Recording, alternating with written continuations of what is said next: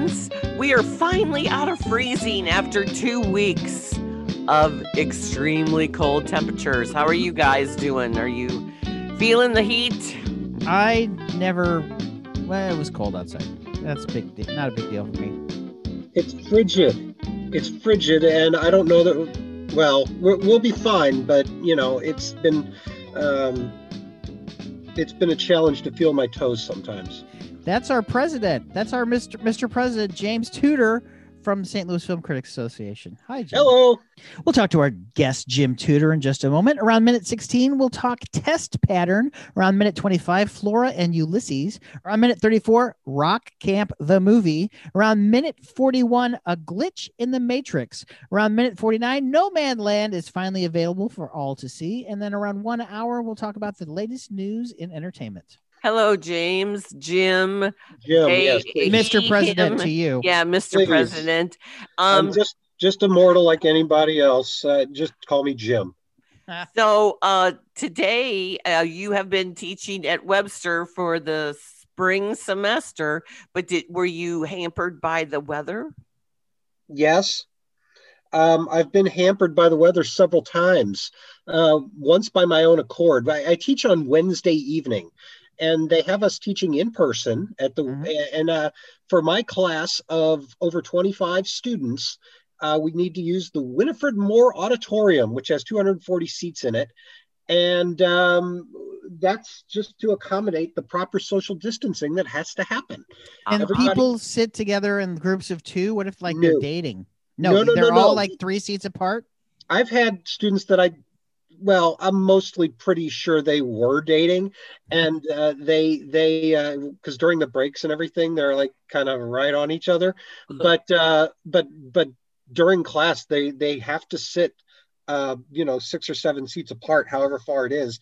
The seats are all marked. The ones you can sit in are marked, and an entire row is taped off, and then the next row has a handful of seats in it that are available, and that's how it works for the entire auditorium. Now, that is where the Webster film series, the much acclaimed and hailed film series, is curated by Pete Timmerman. Is that still going on, or has that been virtual? No, it's virtual, but Pete's doing his thing. He's still booking movies, and he asked me to host one of an upcoming series that he's planning. And I had to turn him down because I was feeling a little overwhelmed with my commitments to just teaching. So but yeah, he's definitely still booking things and finding cool, new, weird, under the radar movies to book and stuff like that. I think he's having a Fassbender special, the director, not the actor. Yeah, it's Fassbinder with an I, Rainer Werner Fassbinder. And that's not the series he asked me to come chat about, but that would have been fun because those movies are all very, very fun. They're Hide the Razors fun, Lynn. I know, they're very 70s. Oh man, they're brutal. They're brutal. Yeah, they are. They are. Yeah. You think of Werner Herzog as nothing. No, this is another level. Yeah, it is. I know. Yeah. Well, so, I got asked to guest speak at one of Jim's classes a year and a half ago, back when things were, semi-normal. Well, that is very cool. That was your Star Wars class. That correct? Was and that was really fun to have Carl come in there. He brought some of his Star Wars collection. That was the portion of the class on Star Wars where we focused on just the tactile collectibility of it. The real reason George made a whole bunch of money. Absolutely. And now it's animation, correct? Mm-hmm. It's my 4th semester of history of animation. And really? It's getting to be, I mean, it's by no means on autopilot, but it's nice to not have to be building something from the ground up every time. It wasn't until this semester, the 4th time through, that I really am starting to feel comfortable with my material. Did you happen to see the Vulture list of 103 animation milestones that they put out it was probably about 4 months ago, maybe? Yes. Yeah, I think I did see that. I thought it was a good list. It was a good list. And not only that, they had a clip of everything. Even if it wasn't the whole clip, it's still, Right. if it wasn't the whole film, it was still at least a minute or two. Well, actually, Mhm. some of the clips are only like 30 seconds, like Mhm. Bambi versus Godzilla. Yeah. Do you tackle Japanese anime by any chance? There is one week where we do that, and I personally don't do it. I always bring in a guest speaker, Ethan Halker, who is actually he's ramping up to graduate, but Ethan is somebody who is super, super well versed in the history of animation already, and he's like, in his early 20s or whatever. And and he's I've just from the very start, when he was my he was doing a work studies thing, so he was with me for my first 2 semesters. Basically, just has to do my bidding. I had him making copies and stuff, and then I let him do a couple of lectures, and I let him pick what he wanted to do, and thankfully he picked Japanese animation, which is a very, very rich topic, as you guys probably know, And it and could one that, probably be at least its own class.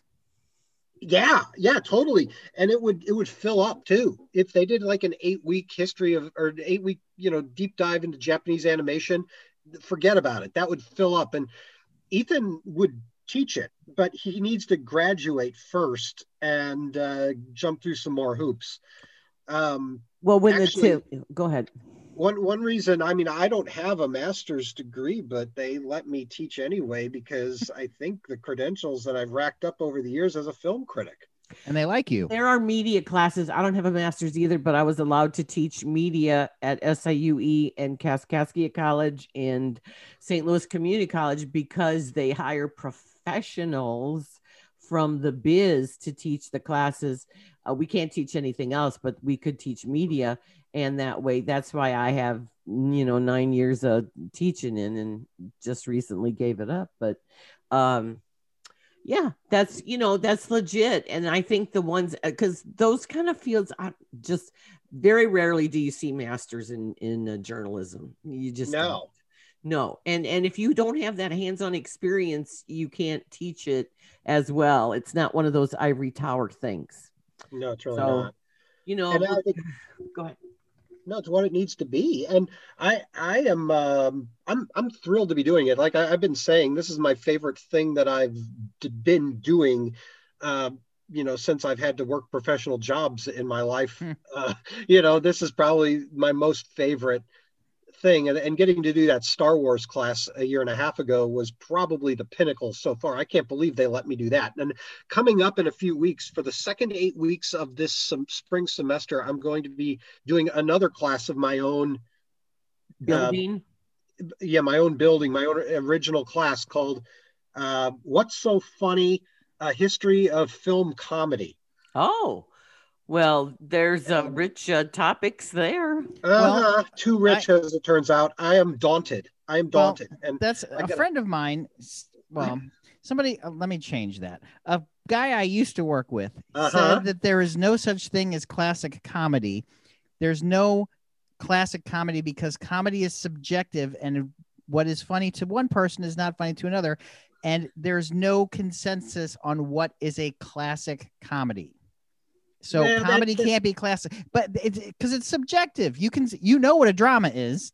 If something's not funny to you, well, I don't think Duck Soup is classic comedy. Well, Duck Soup is classic comedy, and everyone would just keep throwing titles at him, and he's like, "What if you don't like that movie? What Yeah. is it classic?"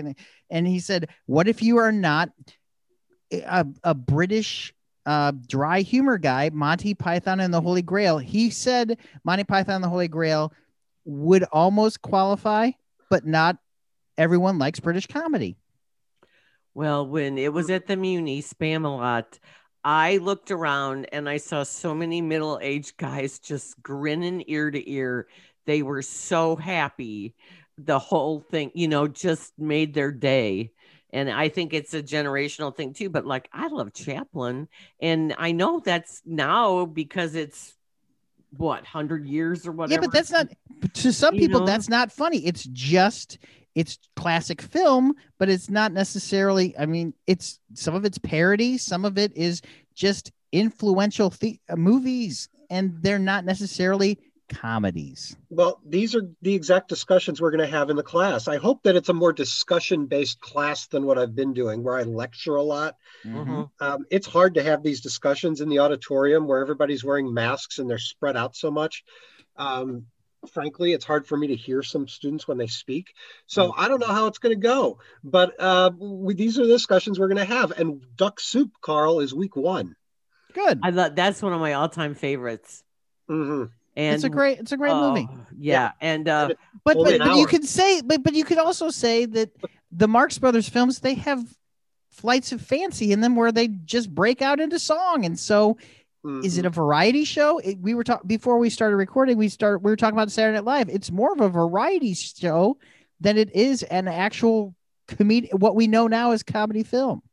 Yeah, well, Harpo at the Mirror will always be genius. Well, and you can't argue with that. I'm sorry, you can't. No, you really can't. And they say that, if this goes well, they want me to do another version of this, which would be 8 weeks of comedy on television. And I don't know when. Just show WandaVision. Yeah, well, I don't know when I'll be doing that, but if we do the comedy on television, I'll have to bring you guys in to talk about Saturday Night Live. Sure. Now, Jim, I have a question. If the pandemic wouldn't have hit a year ago, would you have redone your Star Wars class? Boy, it would have sucked because, part of that is just being able to watch those movies on the screen in the lecture hall. And we did have a lot of good discussions in there because, the room wasn't so huge like the Winifred Moore Auditorium is. We're in Sverdrup room 123 for anybody who's familiar. Still a good sized little lecture hall, but it's maybe a 60 seater. And yeah, it would have sucked. I mean, yeah, but I would have had to do it. And it is what it is. That was, as in retrospect, that class ended around Christmas 2019 when Rise of Skywalker came out. And like Rise of Skywalker itself, we just narrowly missed COVID, Well, and then also there was a girl in your class who was fresh. She was pure as snow, virginal. Yep. She had not seen anything. No Star Wars. Was she a convert by the time class ended or not? I wish I knew. She actually worked with Pete Timmerman on the film series, so he knew her, and I said, well, I was kind of fishing around to find this out from him after the fact when he mentioned her that she was in my class, and I said, yeah, well, I hope she, is glad to have taken it. I hope she doesn't regret it. I hope it was an okay experience for her, and it sounds like she was happy with it, but I don't know to what extent. She's not watching Mandalorian every week. What is the movie that we just saw, or I just saw, and it has a line like the person's never seen a Star Wars movie, and then he admits later that he did watch it, and what is this movie? I have no idea what you're talking about. Oh my God, I have to now. It's going to drive me crazy through the whole thing because it is such a cultural. One of the things about pop culture is that it's such shorthand with people. You can reference it just like the movie we talked about last week, the map of tiny perfect things. They reference Groundhog Day and Edge of Tomorrow and Doctor Who and they didn't mention Palm Springs, but that's because they didn't mention Palm Springs because they were probably filming at the same time. Right. That's what I'm saying. Palm Springs wasn't out yet. But it's a shorthand. So anything, to do with that. But the reason I'm asking about Japanese anime is because I finally watched Earwig and the Witch.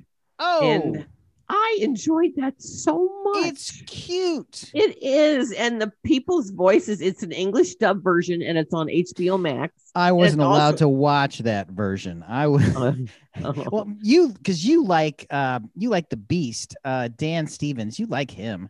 Yeah. He plays the cat. Right. And which is hilarious. And the cat is hilarious. And the little girl is just so plucky. It's just like out of one of those British movies with the orphan.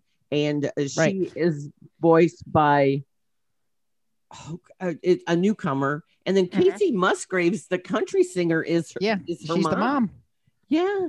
And it's just like, and Richard E. Grant is the Mandrake. Right. I do think it's lesser Ghibli, but I enjoyed Earwig and the Witch. I thought it was sweet and it was cute. And as I said with Max on his show, I think that this is a good entry point for someone that's curious about Ghibli, because some of even though this is about witches, it's not as weird as some of the other Ghiblis are. And you have to admit, a lot of Studio Ghibli stuff is out there. Well, this is Hayao, the big Kahuna. Well, this is his son. Daughter. Oh, his son. I thought it was his son. His daughter. Yes. Oh no, I said daughter last. Oh, did you? Yeah. Well, don't worry. I on Max's show, I corrected you. Okay, without even knowing it. Second generation, and so it was delightful. But it has a song in it. It has music, and yeah. Miyazaki. Yes. I know. I had to look up how to pronounce it, and it just went out my brain. That's okay. All righty. Well, what new? Let's talk about other stuff. New releases. Has anybody seen Test Pattern? I did. I watched Test Pattern, and it is everything that Promising Young Woman is not. Well, because Promising Young Woman is a revenge. And there's no humor in this. Well, no, yes. Not that Promising Young Woman is funny. It's just a different kind of movie, but it's the same kind of subject. It's more along the story of Always, Sometimes, Never, Maybe. Yeah, and and also a little bit of The Assistant. And a little, it's all the female directors. It's a female director who grew up in St. Louis, Shatara Michelle Ford, and her film was at the St. Louis International Film Festival. And then recently they just did the Best of the Fest, and that was one of the movies that you could watch. It won the inaugural Essie Award, which the Chilapa family's doing for either a St. Louis filmmaker or a film shot in St. Louis. So on the night of the SLIF Awards, she was one of the winners. And there's a nice Q&A between her and Kenya Vaughn from the St. Louis American. There's a real nice Q&A. She was born in Arkansas, and her family, I believe, still lives there. And but she went to a film school in London. Yes. And this is her first debut feature. And she is going to be one of these new voices like Eliza Hitzman from Never, Always, Sometimes, Never, and the woman who did The Assistant, and also Emerald Fennell. And there's a number of female directors now.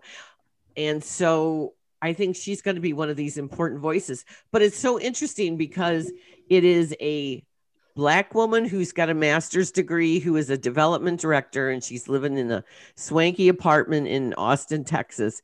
And at this bar where she's at a girls' night out with her friends, she meets this awkward, scruffy white dude, and he asks her for a phone number, and she gives it to him. And first he doesn't call her. Yeah. And then they run into each other if you've ever been to Austin, Texas, it is much like St. Louis, is a big, small town. And so they run into each other again.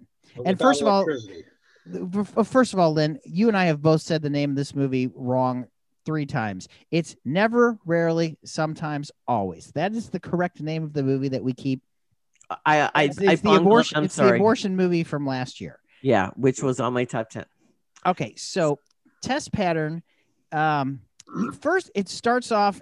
The framing device at the very beginning is very confusing because of what happens at the very beginning, and then you see a flashback to you don't know how long, but you're not told that. And so, first of all, you're not supposed to trust any white people in this movie because something horrible happens with a white guy at the beginning, and then something very sweet happens with a white guy next. I wish there was more of you could tell. I wish all white people didn't look alike, because you can't really tell in this movie who the villain is at first. I mean, once you see their relationship is really sweet, and it's very very Austen. It is very Austen. And she works in nonprofit. And I don't know how she's making all that money doing nonprofit. Well, no, she got a different job. She was in corporate. She was complaining to him on when they're eating Thai food. She was complaining to him about being in the corporate world. And then next thing you know, that was first date. There's a time jump, but you don't know how long their time jump is because right, they're living together. And yeah, because they have a first night together, and then all of a sudden they're living in this tiny little house. He is a tattoo artist. And she is going to her first day working for the Humane Society. Yes. And so her best friend that we have met at the girls' night out, the first night out, pleads with her to go out, and she doesn't really want to, and the guy doesn't want to go, but she I goes. need a girls. Oh, actually, Evan was supposed to go with them, and he's like, I want you to just make it a girls' night out, which of course is the worst mistake in this movie ever. It's all these bad ideas at this bar. But you know what? It's not her fault. No, I'm just saying, I know she's a victim because, okay, her friend really wants to party and let steam off. And these two predatory guys, they have sold their e-commerce. They just sold their company for a whole bunch of money, which is also very Austen. Yeah, and it's their names are Mike and Chris. I thought the tattoo artist would probably be the more lucrative job. Oh, they're doing all right. They're doing all right in Austen, and it's funny because at the beginning of the thing, she's virginal and has no ink, and by the time that they're living together, she got a whole sleeve. Oh, yeah, dear. yeah, Wow. it's funny, but it's tastefully done. His are Hoosier, but hers because he's probably practicing on himself, right? And he does good work on her. The actress playing Renisha is Brittany S. Hall, and she was in Ballers on HBO. And she's fantastic. She is a gorgeous woman. She is beautiful, and she is very good. But Will Brill, he grows on you because he at first you think he's a scumbag. Well, that's because of the misdirection at the beginning. He is sweet through and through. He is very attentive. He loves her. He makes her breakfast. He, is just very attentive. And he's the good boyfriend. Yeah, it's a very well-established relationship. And then she is at this bar, and these two guys are putting the moves on them. And she keeps saying, I have a boyfriend. She doesn't want another drink. She just wants the one she has. They get the champagne flowing, and they're pushing it on her. They're pushing gummy bears with weed. And she's like, ooh, this is nasty. And she's like, oh, that's. And next thing you know, she gets roofied, and she is incapacitated, and the guy has taken her back to his apartment, and he is such a snake. And the next day she can't remember what happens, and you don't know either, by the way. They wake up in bed together, but they don't show what happened. She just has flashes of memory, and she has an idea of what happened, but she's not sure. And so Evan says, let's call the cops, and she's like, no. Which I understand, but he is very adamant about going to the hospital and calling the police. So they go from hospital to hospital searching for a rape kit, and it's like healthcare hell. Mm-hmm. They can't find a rape kit. No, only certain hospitals have them. And they're driving around, and she's got to pee and all this stuff, and it's just. But terrible. He doesn't want her to pee. Oh, and you knew once she peed. Yeah, I know. I know exactly where you're going. Okay, this movie is the dramatic, more extreme version of Promising Young Woman, because everything that could have happened in Promising Young Woman that didn't happen does happen in this movie. And they're two sides of the same coin. Right. It's very intimate portrait, because the director, Ford, who also wrote it, she just focuses on this intimate portrait of a relationship, and you can tell it's so fractured after this. Well, yeah. This night that it's a nightmare, and the drama of it turns into more of a horror film vibe because of the nightmare. Very much like the Father, where nothing happens for a long time, and it just drags the tension out and out and out, and it's Oh, they don't talk for a long time, and it's very unnerving. It is very unnerving, and she's traumatized, and he's trying to be supportive, but she's having none of it. And then you question his patriarch in terms of like, they go flashback to the relationship, and he was like, I want to, because he's a tattoo artist, I want to brand you, and things like that. So it's an exploration of race and healthcare and sexual assault in America, how she is treated. Yeah, and if Sometimes- imagine if he wasn't a white guy, she'd probably get treated even worse. because he's the one that calls the cops and talks to the cops and that. So it's just a very interesting. It is a definite conversation starter, and it is only an hour and 22 minutes. Right. Oh, and that's a lot. it's nice and tight, but it's not.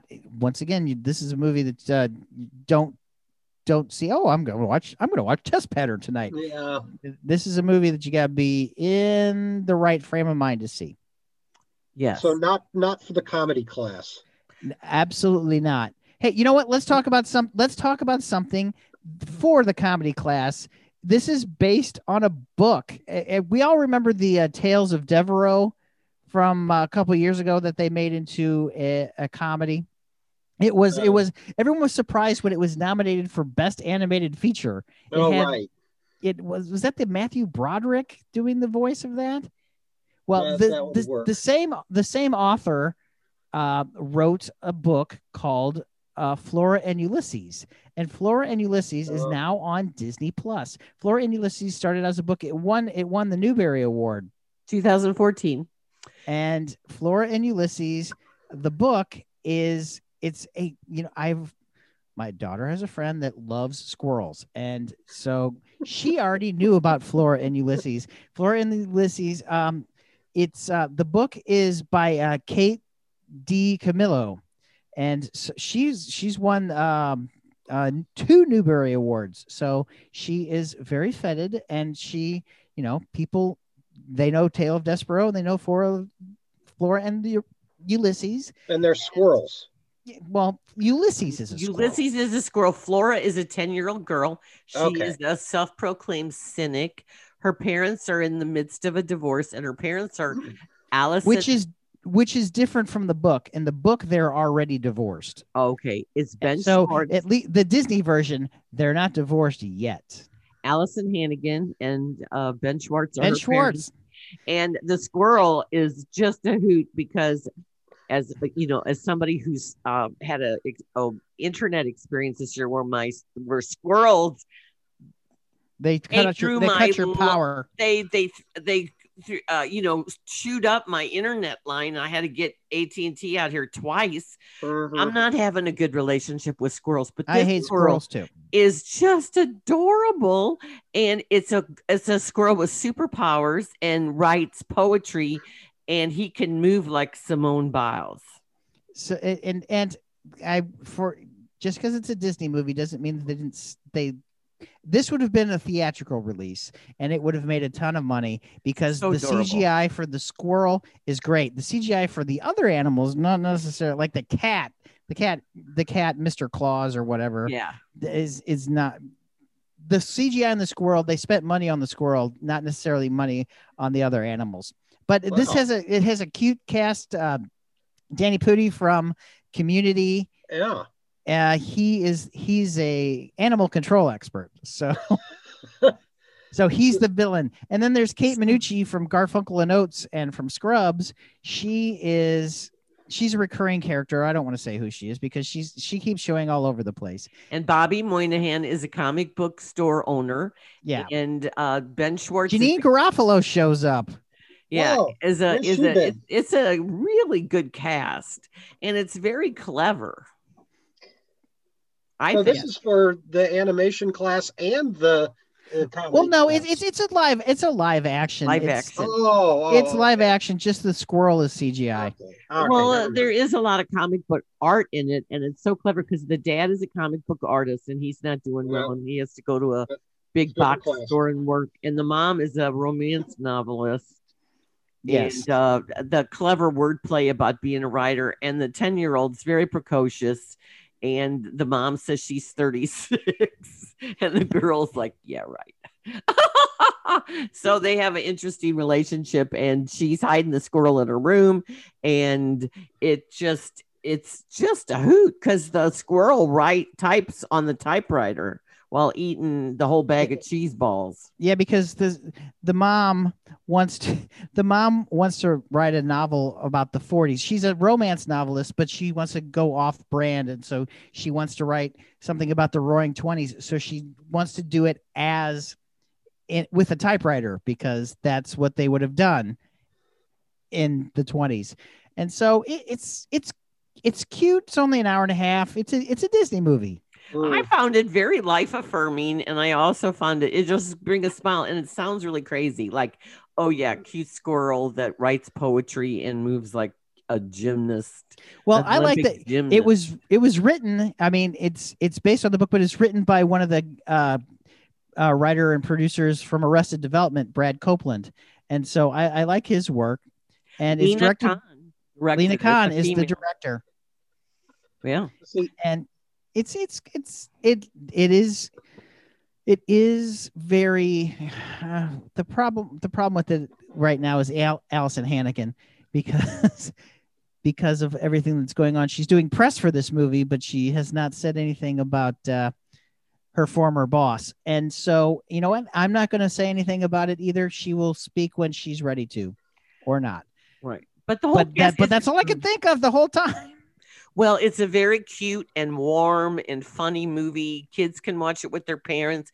This is a perfect time of year because everybody's so tired of the weather and people are exhausted. And so it just is a little bright spot. I was very charmed by it. The real squirrels aren't out. The real squirrels are not out. They're living in my walls. Oh, right. They're eating your internet. That's true. Right. But for you say Test Pattern is a movie you need to be ready for. This, for most folks, probably is not. But for my daughter Grace, I think she has a bit of a phobia or hatred of squirrels.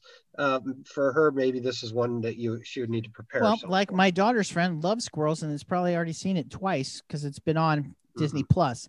Also, you think since it's Disney Plus that it would only be Marvel stuff, and they have the Father's creation and Marvel stuff, but they also talk and show Batman, which I found, just from a technical point of view, Marvel and DC can exist in the world, and so therefore it's interesting that a Disney movie has Marvel and DC, and they actually talk about Batman, and they also have their own creations. But it's good. I'm glad that they didn't cheap out and say, well, we're only going to have Iron Man in this, and because Iron Man's or Captain America.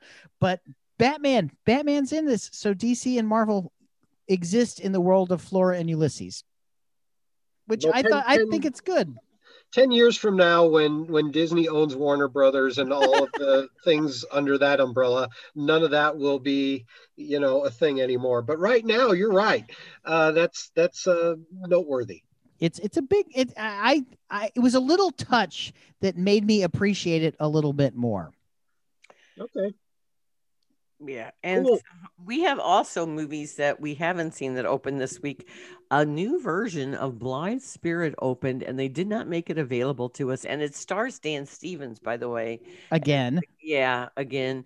And it had like a 22 on Metacritic. So I think that might be why they didn't make it available to us. And what's Body Brokers? That is a horror movie. And I am not sure why we didn't get it. Okay. Yeah, I don't know. But there is a couple movie maybe? Yeah. A lot of times we don't get those horror movies. No, but the Violent Heart came out. I just got a link because I dropped the ball. So I haven't watched it yet, and I plan to watch it this weekend. Did either of you see Rock Camp?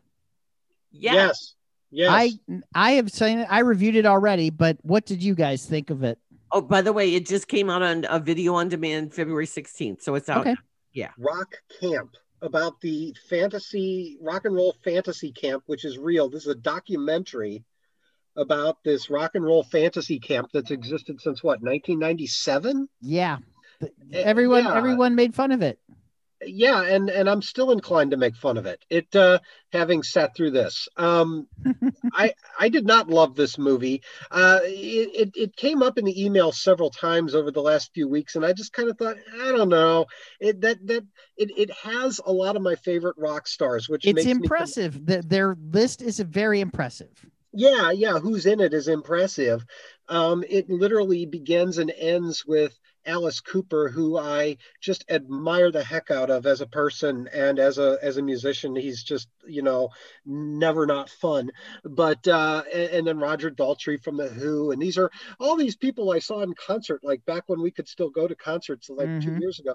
And now, it turns out they were, associated with this rock and roll fantasy camp where, you can pay a lot of money and go out for 5 days and learn to play an instrument. Well, no. Now hold on, Jim. You have to have already know. They're not teaching you how to play an instrument. Well, you have to know how to play. They just put you in a room.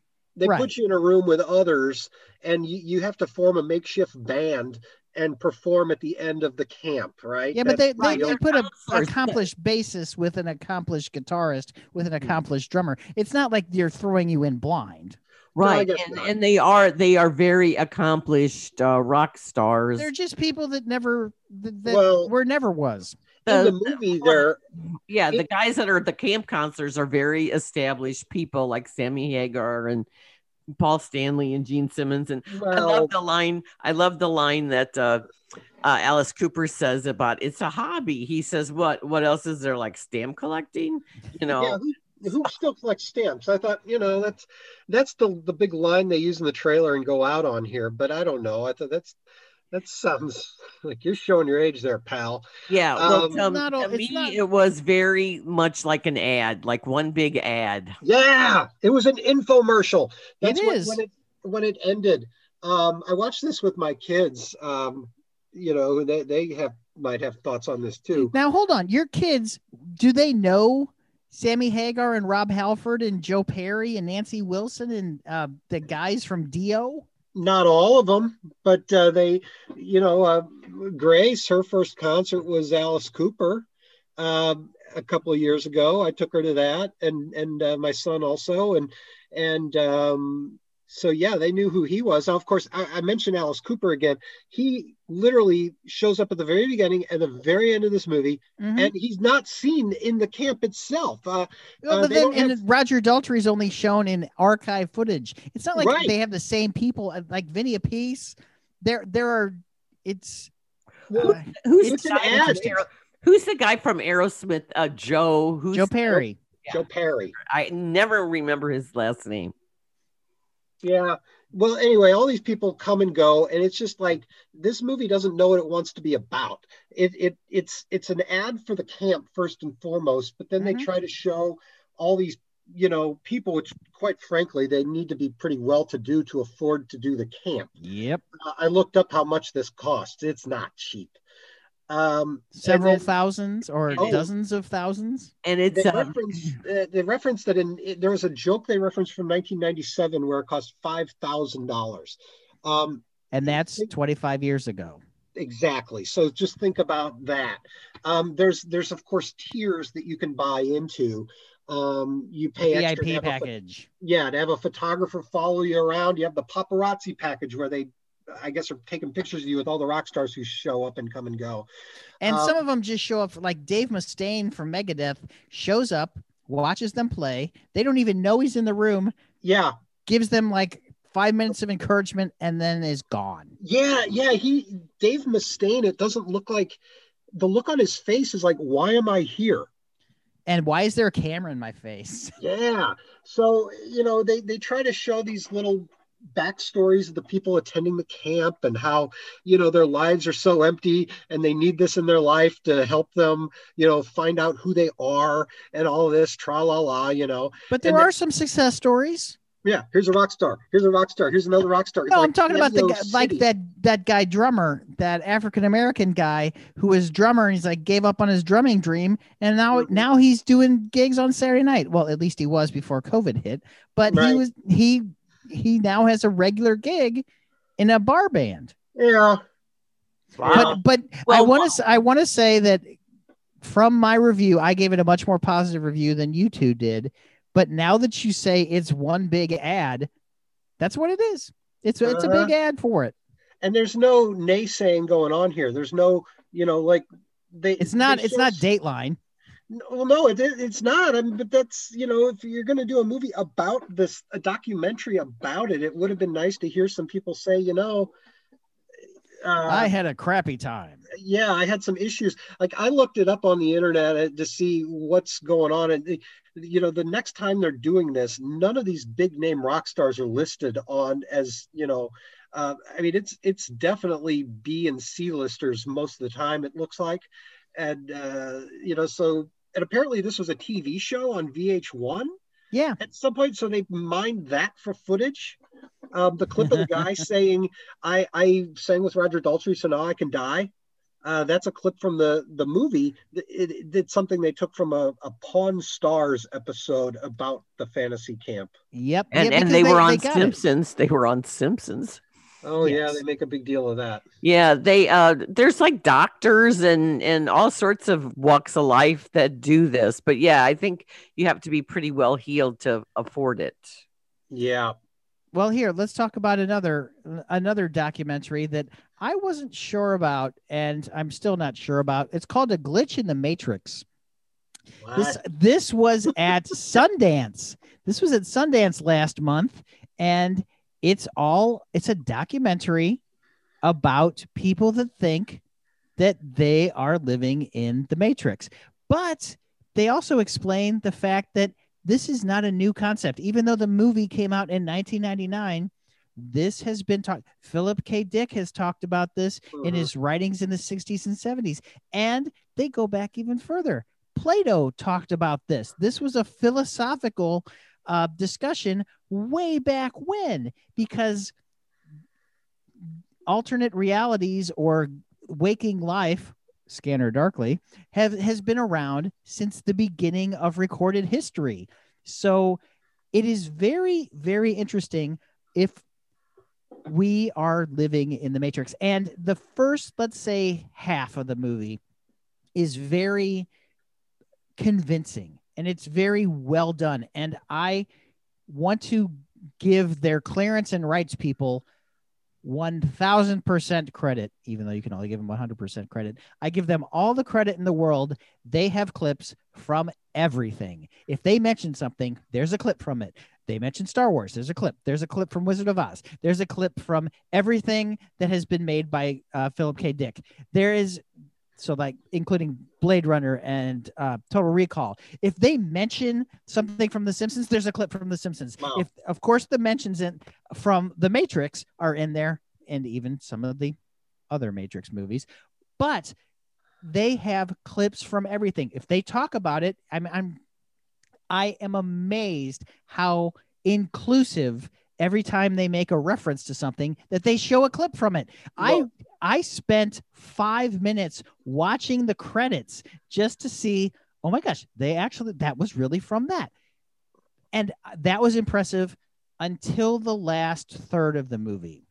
And what happens in the last third of the movie, there is a guy who thought he was in the Matrix and therefore killed his parents because he wasn't sure about it. I think they give him too much credit. I mean, of course, he's like, I didn't realize this. Of course, he's mentally ill. Well, of course, because even if you think, well, all of reality is a facade, so to make that leap to kill my parents. Well, he was at the point he wasn't sure anymore, and he's the guy that had the Matrix defense that we've all heard of. He was the first guy to have the Matrix defense because he didn't think he was living in reality. I've not heard of this. And therefore, well, it's an insanity defense, but he thought that he was he was part of the Matrix. And I think they give the guy too much because he tells his story for a long time. And the movie, it had me until it got to that point. And then the guy tells his story. And therefore, it just keeps going. It's only 108 minutes. So it's less than 2 hours. And I was like, maybe I'm in the Matrix. And then this guy tells a story and brings you back to reality. You're having fun. You're like, oh, maybe, you know what? I could have this discussion with somebody. And then it just pulls you down. It's just, I mean, if they would have mentioned it and not gone so far in depth, you can over prepare for something, as you know, as being a teacher, Jim. And that drags the narrative. You're going one way, and then all of a sudden it just drags you someplace that is not fun anymore. How murdery can it get? Well, how murdery can you get is a wonderful line for that, because it just, you're having a fun thing, and then all of a sudden you're like, you know what, I'm gonna think about this more, and then you realize, hey, people died, and so that just it ruined it for me, and I was enjoying it. I thought it was a great little documentary, and then it just got hijacked by somebody. And I know they had to do it. They had to bring you back to reality. They had to show that this is unhealthy for some people. But what they did was it hijacked the film. Well, that's too bad. And it sounds like maybe it wasn't as convincing as it wishes it was, because if they're doing that in the last third of the movie, and all of a sudden you're lurched out of it from that, that they didn't make the point that all reality is a facade, and it doesn't matter who you kill. Because it doesn't matter if Keanu Reeves no. all those security guards in that movie, because they're ones and zeros. Right. So, we're not convinced that this guy's parents were ones and zeros. We are not.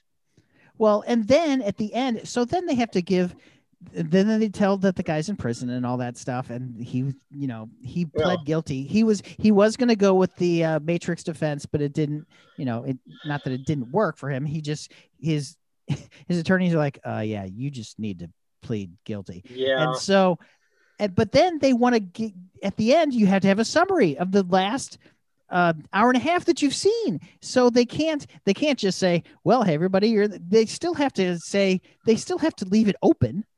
They still have to have some sort of closure without, leaving it open-ended. And so at the end, they want it both ways after they just ruin it and make it less ambiguous because, people have died. Yeah. Well, that's unfortunate. The glitch in the Matrix? A glitch in the Matrix. Okay. I still think it's really well done. It is really done. It got snapped up immediately from Magnolia after it showed at Sundance. Wow. They released it a week later. And did we get an email? I actually saw something, and once I saw that it was Magnolia, I reached out to them. It's done by Rodney Asher, who did Room 237. Yeah, which was the Shining documentary. Oh, okay. Yeah, that was good. And apparently he also made a movie about like sleep death, like The Nightmare. Which apparently it's like horrifying. Sleep paralysis. Yeah, sleep. That's supposed to be a horrifying movie documentary to watch. He made that before Room 237. I haven't seen it because they say it's one of those things that when the idea of it is in your head, that's when it could become a possibility for you. Right. So why watch that? Yeah, well, sometimes I thought as we know, he's a good filmmaker, and this is really well made. It's just that it's. Well, finally, after months, we get to talk about Nomadland, because when we first it's on Hulu, nobody had seen it, and so we're singing its praises. And nobody was able to see it. Now it's in theaters and on Hulu today. So I hope people have Hulu, or you can get one of those trial Hulu things. Our St. Louis film critics gave it the big fat best award of all, the best picture. Best picture of 20 20. And It was my second favorite picture of 2020. It and was that's still my pretty number damn one. good. My number one. it is my number one as well, but that's not saying much because I did not get to see that many 2020 films. But I did get to see Nomadland. I thought it was really Stunning. it's Fantastic. well, it's not stunning while you're watching it. You don't feel No. like, oh, this is stunning. You don't feel that, but at some point I was just like, I was like, I could go get a drink. Wait a minute, I can't look away from this. And I Right. realized I was like, this is one of those rare movies where I was with it, like 100% with it, with the movie, and did not want it to end, and did not want to break the spell, did not want to hit pause and get up, did not want to look away at my phone or anything. I was Beautifully shot. in it. Yeah. Well, Jim, Beautifully- as oh, I those said, sunsets. Oh my God. Sure. as I said to Lynn when we first reviewed this movie, we've been trained by movies that something horrible is going to happen to her. Yeah. And Fern, we're trained that Fern is just someone's going to sexually assault her, someone's going to beat her up, someone's going to steal her crap. But no, it's like real life, just like when your heater breaks down when it's 2 degrees outside, or when your car breaks down, or when your favorite plate gets broken. It's real life. It's not, but we've been trained by movies that it's going to be something awful. Right. And to her, it is something awful, but Sure. it's not movie awful. It's But she real gets life over it. awful. She can Right. move on. Yeah, she is dealing with a lot. It is a very slow build movie. Frances McDormand is so Will perfect win another Oscar. as Fern. I don't know. Carrie You don't Mulligan. know? Yeah, Carrie Mulligan's creeping up there, I think. And But we'll see. I'd be happy with that as well. Right.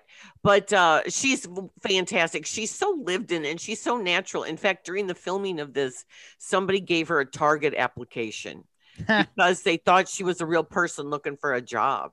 And this is a woman whose husband has died of cancer. Her job is gone. She lives in a factory town, and the whole town has left. They don't even have a zip code anymore. And she has packed all her belongings in a van and hit the open road. It is a very poetic movie in terms of the way it unfolds and shows you how beautiful our West is. But it's such a personal journey for a woman when people run into her at this store and they think she's homeless and she says, I'm without a home. That's different. She's not homeless. She's houseless. There is a Right. big difference between being homeless and houseless. And I talked about this on the radio actually today.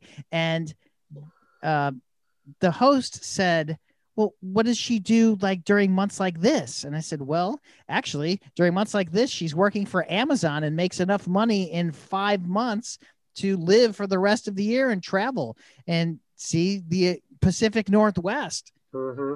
And Drive she's somewhere where it's not like this. no, and she's got her jar of peanut butter and her jar of jelly, and she's got, and she's got her lawn chair, and she meets a community of people who are nomads.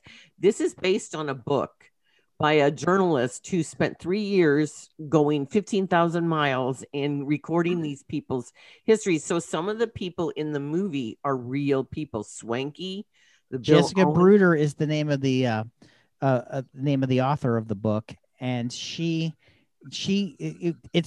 nonfiction book, and Chloe Zhao, who is coming up to direct a Marvel film, which makes me very excited about it. And Lynn, did you watch it again? Did you see the nod to Marvel in the movie? I See, did. Jim saw it. And I didn't even know for sure that she was making the Eternals. I knew there was this indie director.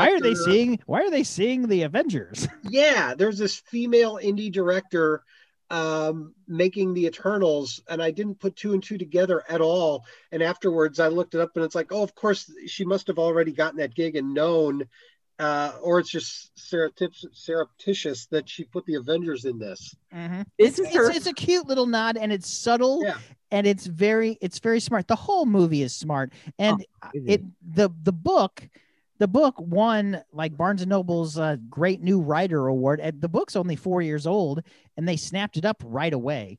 So the director, Chloe Zhao, This is her third feature, and we missed the writer for contention a couple years ago. It just fell through the cracks. We didn't get to see it before we had to vote for our awards, but people were praising it all the time, and it won Independent Spirit Awards. So you knew that about her. And then she wrote this. She writes, directs and produces all of her own films except for them. They didn't let her produce the Marvel film. They're not they like her. They don't like her that much. She edited this too, and it's very sharp. But she is now the most decorated filmmaker of the year. That's great. They show the commercials. They fill the entire screen in very small print of all the awards it won. I'm sure ours is up there too. Oh, sure. Well, I looked, and we're way at Oh, we are. Yeah. I had to stop it a zillion times. Awesome. But also, in all the articles about this movie, we're lumped with all the critics groups who acclaimed it. Cool. So it'll say, Chicago, St. Louis, blah, blah, blah, blah, blah. So I'm glad of that. Yeah.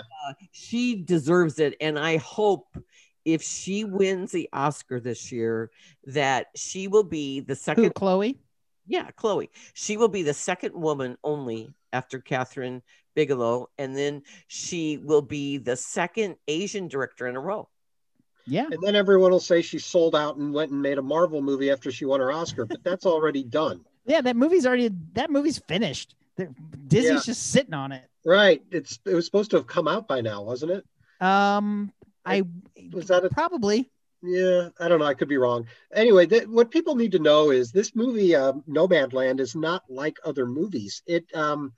It's a drifting kind of free-form sort of thing. At some points, it even feels kind of documentary-esque. And that's, until you get a full frontal of Frances McDormand when she's just swimming in a hot spring. Well, again, documentary-esque, and that's only just for a quick moment, and it's not sexual. No, it's not, and but it's still jarring. Yeah. This is not a movie that, like, if you're watching it with your grandmother, you're gonna go, holy crap, Frances McDormand at 63 is naked. Sure. But it's very brief scene. But one of the things I like most about it is because I am of a certain age, and all these people that are shown in the movie are of a certain age, and they have lost full-time employment. They can't draw their Social Security yet. They're in real life, she's 63. So she's at that age. She's not old enough to get, because if you draw your Social Security at an earlier age, you don't get as much. So you're supposed to wait as long as possible. Mm-hmm. And then and so it's the gig economy, and that's very real to people now. Mm-hmm. Release. Eternals was supposed to be out November 5th. There you go. But it's been finished since last February. It's been finished for a year. That's so maybe she made this after that. Bob Wells is the name of this guy in the movie that this kind of guru of van life. He has they watch his YouTube videos and everything. Those are real. He's a real dude. He's a real dude, and I can't vouch for whether he's worth changing your life and following his ways like they do in this movie. I think it stops just short of being a Bob Wells advocacy project.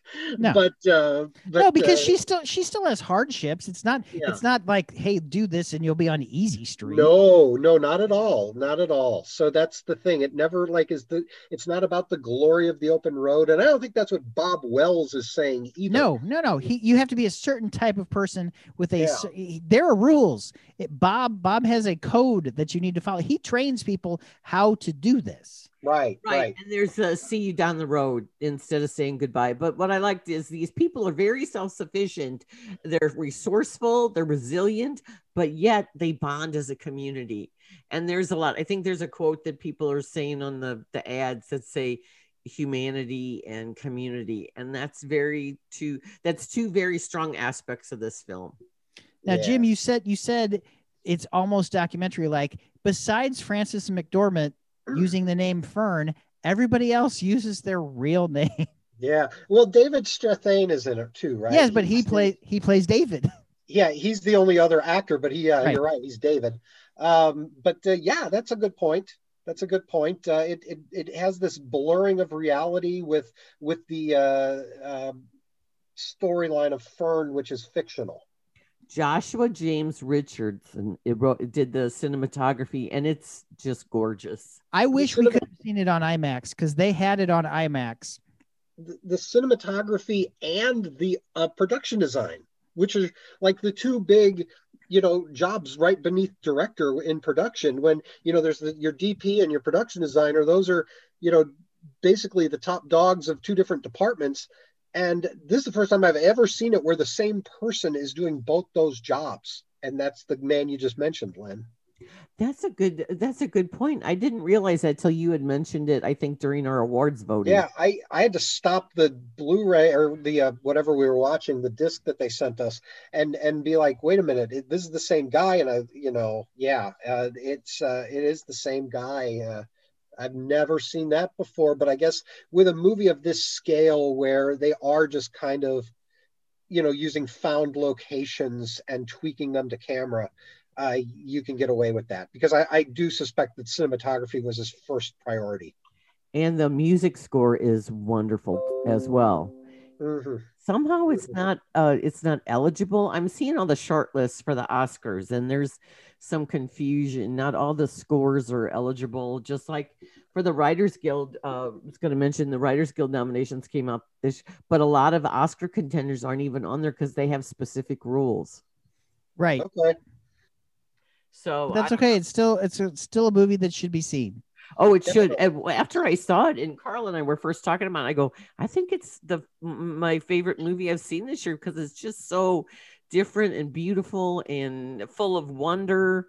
And it's definitely worth the hype to find it. Yeah, I would agree. Well, we have to wrap it up. Jim, is there anything that you have seen in the last couple months that you are so impassioned about that you want other people to see? Oh gosh. That's why I'm putting you on the spot. I wish I had a it'll quick come answer. to your head. I've been watching a lot of comedies from my comedy class. I've been trying to watch 2 a day. Just filling in gaps, quite frankly, before I have to go up and be the expert on all of this. And some refresher stuff too. And I just today watched a great old Ernst Lubitsch movie called To Be or Not to Be, from 1942, which was just fantastic. That thing is remade by Mel Brooks. Well, remade with Mel Brooks. He didn't direct that, but I'm going to watch that next. I've never seen that. Really? I don't expect and it. His wife Anne Bancroft is in it too. Mm-hmm. Yep. I don't expect that to be as good, but I'm going to be taking a look at that next. So yeah, To Be or Not to Be from 1942. The origin of the line, everybody, Heil Hitler, Heil Hitler, Heil Hitler, Heil Hitler. And then Hitler comes in and says, Heil myself. And Mel Brooks has used that numerous times in The Producers and elsewhere, right? Right. So yeah, this movie was, oh my gosh, it's another one that I was totally drawn into, like Nomadland in a totally different way.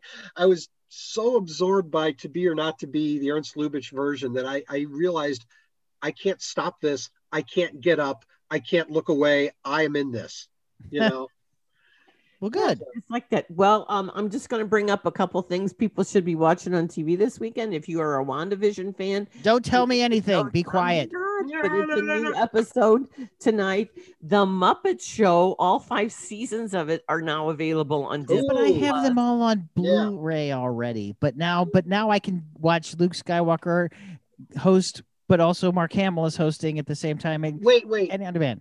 Pause button there, Carl. You said you have all 5 seasons of The Muppet Show on Blu-ray? Jim, I think you are right. All of my Muppet shows are on DVD, but it is seasons 1 through 5. Bob. I only have the first 3 seasons on DVD. They released all 5 eventually.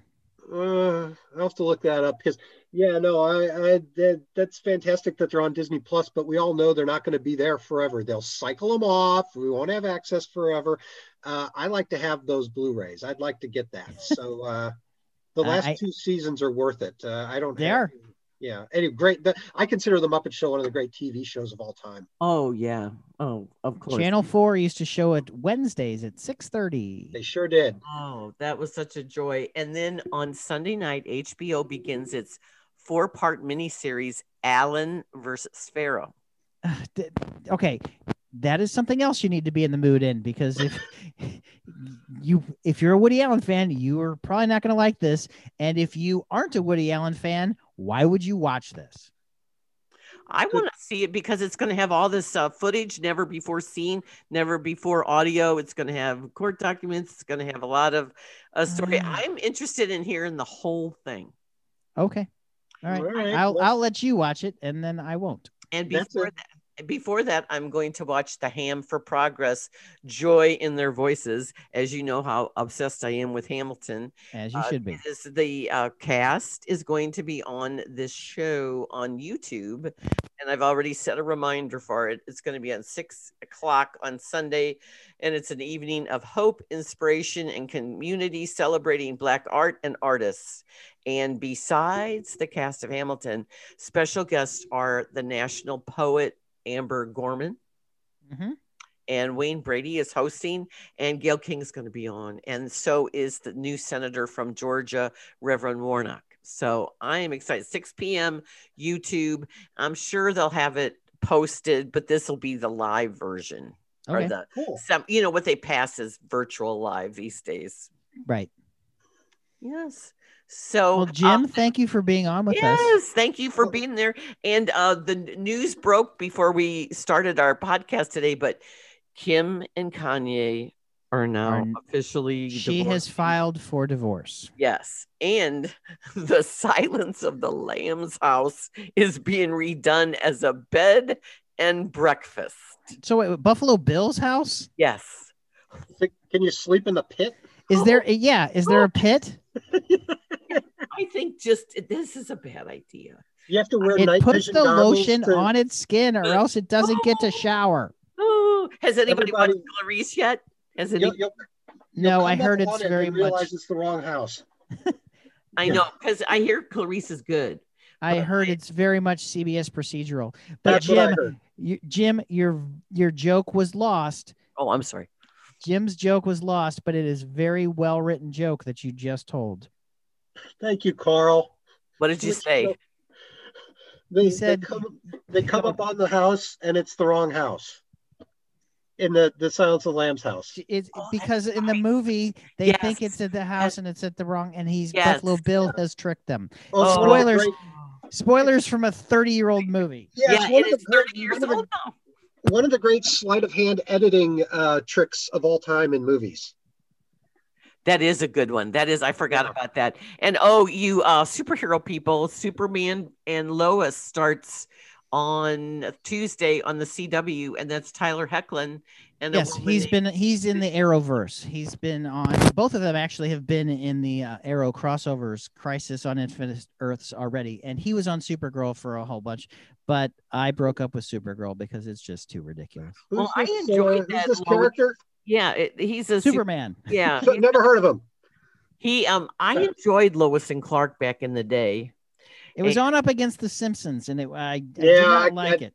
Right, I never got into that, even though I was a huge comic book fan. I watched them both, and Terry Hatcher made a great Lois Lane. She and did. You know what? Dean Cain made a good Superman.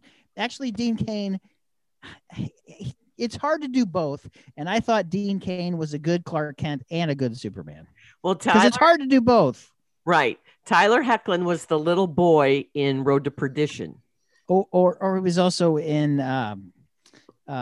what was the Linklater movie? Everybody Wants Some, and Everybody Wants Some. He's good in that. I actually got to interview him then because they came to St. Louis, and so he was very pleasant. He's been around the biz forever. Good looking man. Yeah. Well, listen, you all enjoy your weekend. It is gonna be. It's Lent. It's gonna be balmy. Yeah. Well.